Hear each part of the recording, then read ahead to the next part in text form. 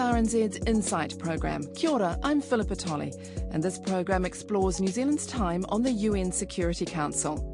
The United Nations was established in 1945 to prevent another conflict like the Second World War, but its weaknesses and limitations are being exposed as it grapples with horrific conflicts such as Syria. The eyes of the world were on the UN and the Security Council as world leaders convened in New York for the General Assembly as the Syrian crisis raged on. As President of the Council, New Zealand took centre stage as frantic diplomatic efforts were made to find a solution, but so far those efforts have been in vain. The 7,774th meeting of the Security Council is called to order.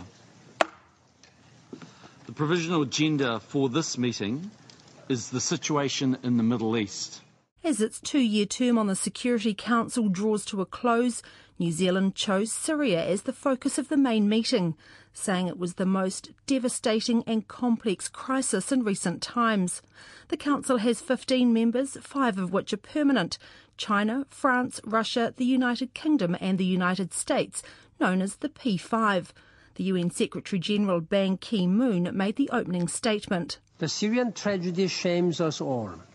The collective failure of the international community should haunt every member of this council. Sergei Lavrov, the Russian foreign minister, laid out his country's stance. The situation in Syria is particularly concerning. From the very start of the Syrian crisis, Russia has always been in favor of a purely peaceful solution to the crisis while preserving the sovereignty and territorial integrity of this ancient country. The United States Secretary of State John Kerry questioned the actions of the Assad regime as the international community tried to find a solution. How can people go sit at a table with a regime that bombs hospitals and drops chlorine gas again and again and again and again and again and again and acts with impunity? I'm Jane Patterson, and for this insight I travelled to New York for Leaders' Week, where the Syrian crisis dominated discussions on the floor and in the hallways of the UN.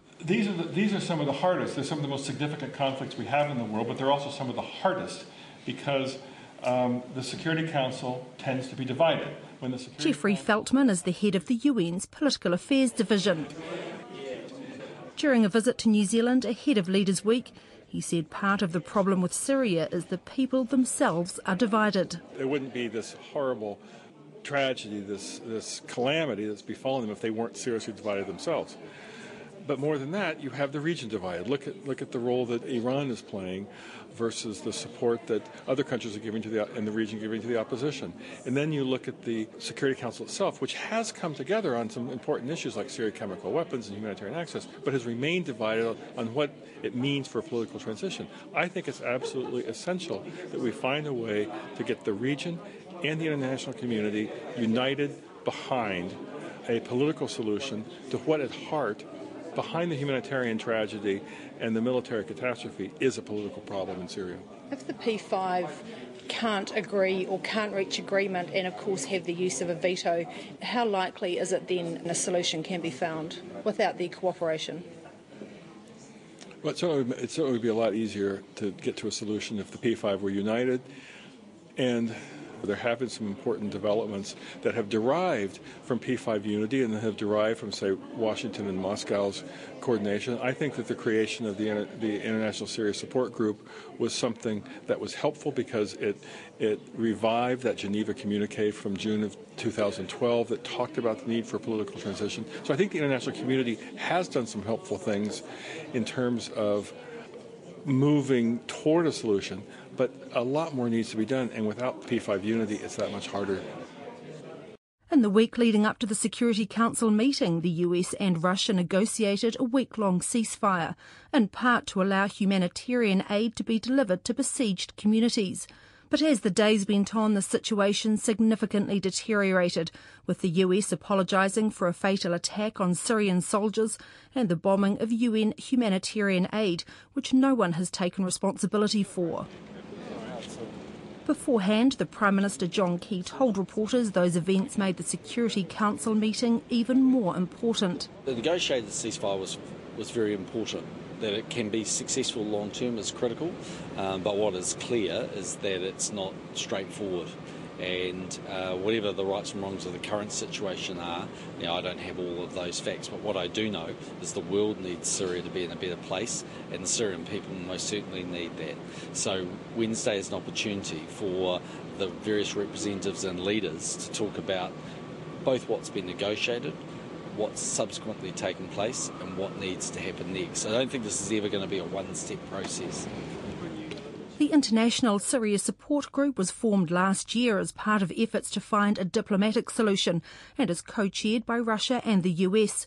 A meeting was hastily convened the day before the Security Council session to consider the two bombing attacks.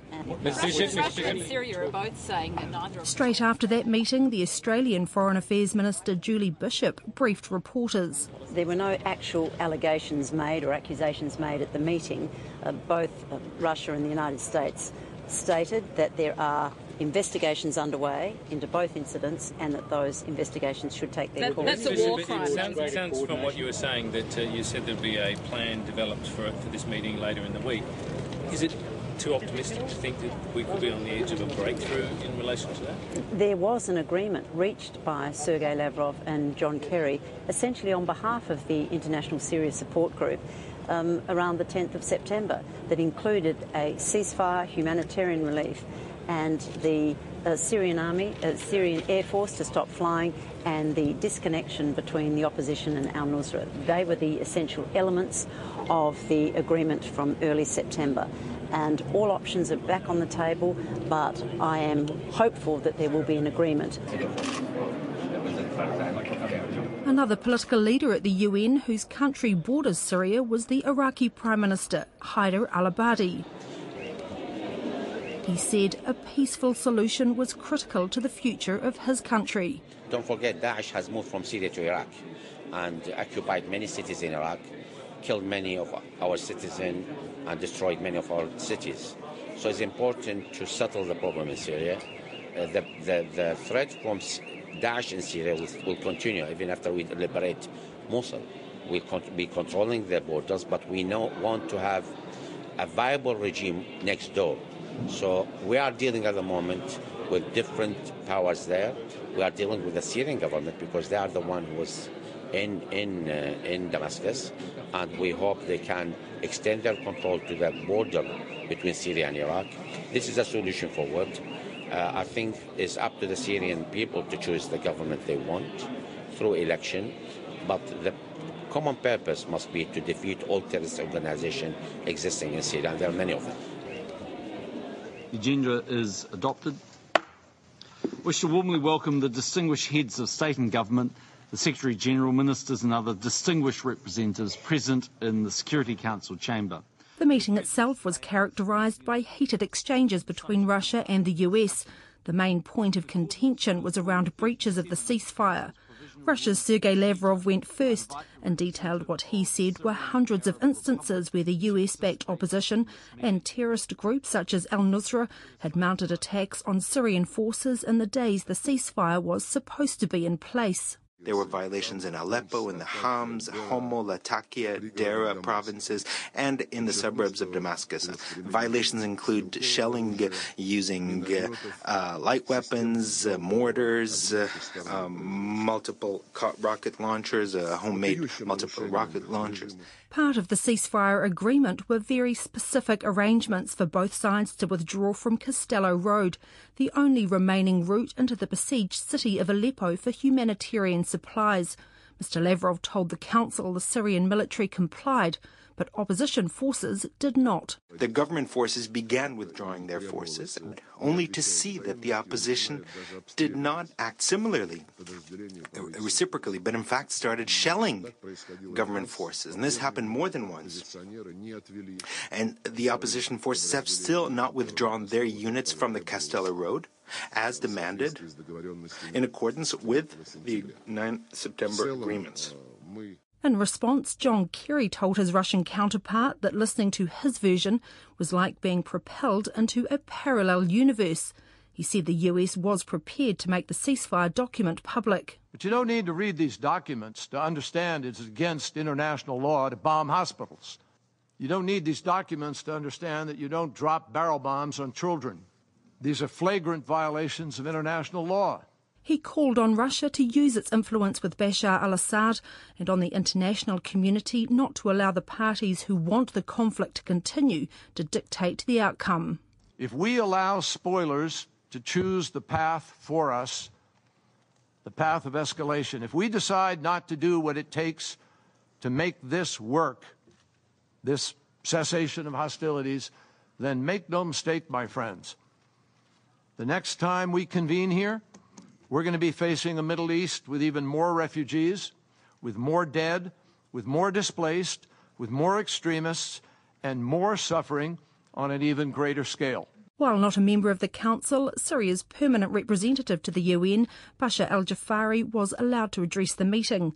Speaking through a translator, he told the Council actions by the US-led coalition have made the situation worse. This American military aggression on eastern Syria and the Turkish military aggression on northern Syria and Israeli military aggression on southern Syria means, without the shadow of a doubt, that proxy war has become a real war and a real aggression. The US apologised for what it called a terrible accident when it bombed Syrian forces during the ceasefire, an explanation clearly not accepted by Dr. al-Jafari. This aggression that lasted for 50 minutes paved the way for ISIS terrorists to enter this military site of the Syrian army.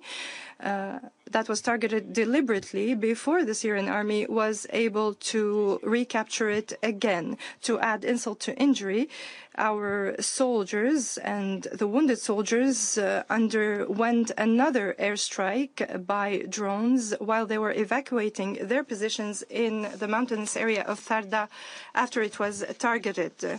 And he accused the US of false propaganda and of failing to cut off funding to terrorist groups operating in Syria. Even though they know very well the origin and destination of every dollar that reaches ISIS and al-Nusra Front. The only success they were able to achieve was to fabricate false accusations, made-up incidents, politicized reports, edited videos about the suffering of Syrians, to demonize the Syrian government and its allies. Afterwards, the Prime Minister John Key talked to reporters about how he thought the meeting went. It's fairly obvious for everyone to see, the raw emotion on display today, some pretty hard-hitting interventions. But in the end, actually, all of the interventions came back to the same place, that it might be messy and it might be clunky and it might even be a bit untidy, but the ceasefire is the only way of really getting a solution ultimately in Syria. We need a cessation of hostilities. We need the aid to continue to flow and to start reflowing back into Syria. And we actually need a political solution. So while it's somewhat 2 steps forward and 1.5 steps back and a little bit of finger pointing, ultimately everybody came back to the same view. There isn't another way forward. And I think the point that was really made by a number of the speakers was that, look, this is about the lives of a huge number of people. And if the Security Council and the major participants in this dispute actually can't find a resolution, then there's blood on the hands of everybody. The Security Council, the Assad government, those that are perpetrators of trying to violate the ceasefire. But it's the single biggest issue that we face, and ultimately we do have to find a way through that. While you can say, okay, there was a bit of venting and a bit of frustration from various interventions, what other place can they continue to have those discussions? Everyone can see that ceasefire is struggling, but on the other side of the coin, we need the ceasefire to work, and you just have to accept that every step along the way here, there's a need to hit the reset button, and today was a bit of a chance to hit the reset button. But what is the role of the Security Council? Labour's David Shearer, who worked for the UN for many years, explains. The way I try and explain the United Nations in some respects is you see the Security Council as the cabinet in a government that makes the decisions on various policies, and the General Assembly being the general parliament, if you like, where everybody's sitting there, opposition and the general countries. And if you look at it like that, then you realise that the power in any government lies in the cabinet. Obviously, you need parliament, if you like, to pass things, but ultimately it's the cabinet that makes the real decisions. And then you have, in the UN as well, you have the World Food Programme, the World Health Organisation, the UNICEF, the Children's Organisation, which are sort of like government departments that operate according to resolutions that are passed by the Security Council but are effectively bureaucracies, if you like. So New Zealand sitting in the cabinet has had a really big influence, much more than sitting in the General Assembly. The Green Party's Global Affairs spokesperson Kennedy Graham has also had a long association with the United Nations. He says trying to get business done with 193 different countries without the Security Council would be unworkable. Can you imagine the Wellington City Council of 193 people working out what to have for coffee and donuts? It's not the right way to solve global problems. So then you have the Representative Security Council of 15 working on behalf of the 193, primary responsibility for peace and security, but on behalf of the General Assembly. And you can only really have 15, maybe some more, 20. It's still boardroom-style, cabinet-style decision-making, and it is binding under the Charter. They have been passing resolutions in the post-Cold War era that are binding on states. Under declaration that something is a threat to peace and security, they can pass a resolution saying states will do the following in terms of their own legislation. We've had it, Resolution 1373 with the money laundering, I think it was, for terrorists after 9/11, 1540, nuclear fissile material not getting into private hands, 2178, foreign terrorist fighters quite recently. They're all essentially saying states will pass legislation or adopt policies to do the following, to the point where the academics are talking about, the potential, the way things are evolving, as the Security Council is, quote, global legislator. And then that raises all sorts of bigger constitutional issues, that here you have the executive branch of government adopting these kind of, not draconian, but very assertive and binding resolutions on all 193 states. New Zealand's permanent representative to the UN, Gerard van Bohemen, says the Security Council, in theory, does have the power to direct member nations. It was set up after the Second World War as trying to find a mechanism to avoid another world conflict of that sort. The Council was giving powers to take decisions that would be binding on all member states.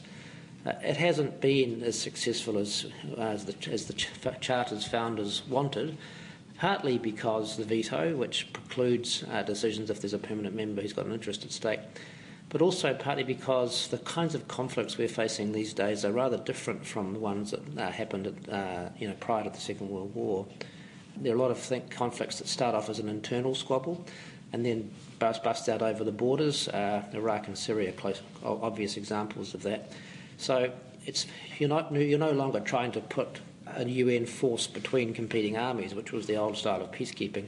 You're actually trying to contain a roiling social and ethnic and sectarian conflict at times, which is much, much harder. Apart from getting around and making interventions that we've seen this week, what are the actual practical actions, and you've just referred to a peacekeeping force, but what can the Security Council actually do? Because that's obviously one of the criticisms, that there's a lot of talk but not necessarily a lot of action. That's true, and it is a lot of talk and it can be very frustrating, but we don't have a police force or an army that the UN can just impose its will. First off, because most member states don't want it to do that. They are worried about their own sovereignty, so there's a great deal of resistance to UN intervention in situations. So I'll just go through the sort of powers that the Security Council has.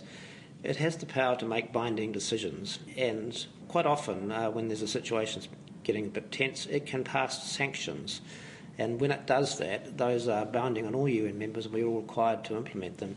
And that's a non-use of force kind of methodology. But even sanctions are controversial, and so there's a resistance to passing them.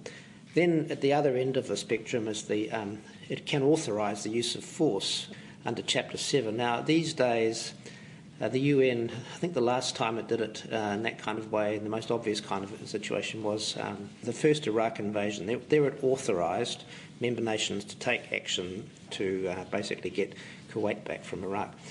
These days, since the Libya intervention, where it also authorised states to put in place a no-fly zone to protect the Libyan people, but some people's view, what happened was it was used to achieve regime change. There's a lot of resistance, and you can't get agreement to take those sorts of measures. So what the UN often is forced to do is to apply a sort of series of band-aids.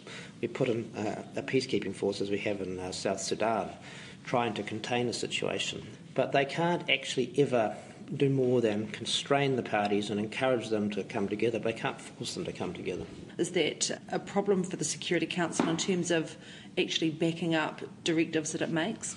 Yeah, it is a problem. So in North Korea's case, you have a very blatant example where the Security Council has adopted a series of decisions. North Korea shall not test nuclear weapons. North Korea shall not test ballistic rockets, missiles or satellites or whatever they call them, rockets. And it flagrantly breaches those requirements. So it's breaching its obligations under the Charter when it does that.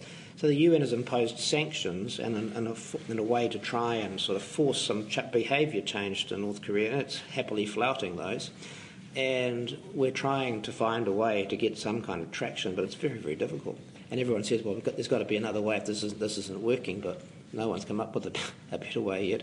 Now, take 2254, which relates to Syria. That was a kind of apex of agreement where it looked like Russia and the United States and the other members of the Council had come together to find a way forward.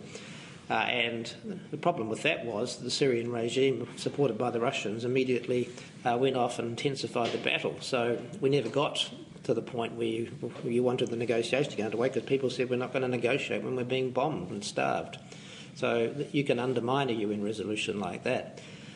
So then the blame game, as you heard the other day, can get very vicious because there are so many participants in that war. So yes, you can get very frustrated and you can blame the Council, but really you need to sheet the responsibility home to the member states, because the United Nations is basically the collective of individual states, and if states don't want to play the game, then we can't do very much sometimes. One area of reform New Zealand has consistently raised is the power of the veto by the 5 permanent members of the Security Council. Kennedy Graham says the veto should not be used in circumstances of mass atrocities or genocide. They're certainly being asked to give up particular power in a particular circumscribed area, which isn't everything. There's a strong moral political argument that if genocide and war crimes, crimes against humanity are at stake, they should not have. That power is a relic. It's a throwback to a bygone age. So it's a relic of a power. It's almost corpse-like.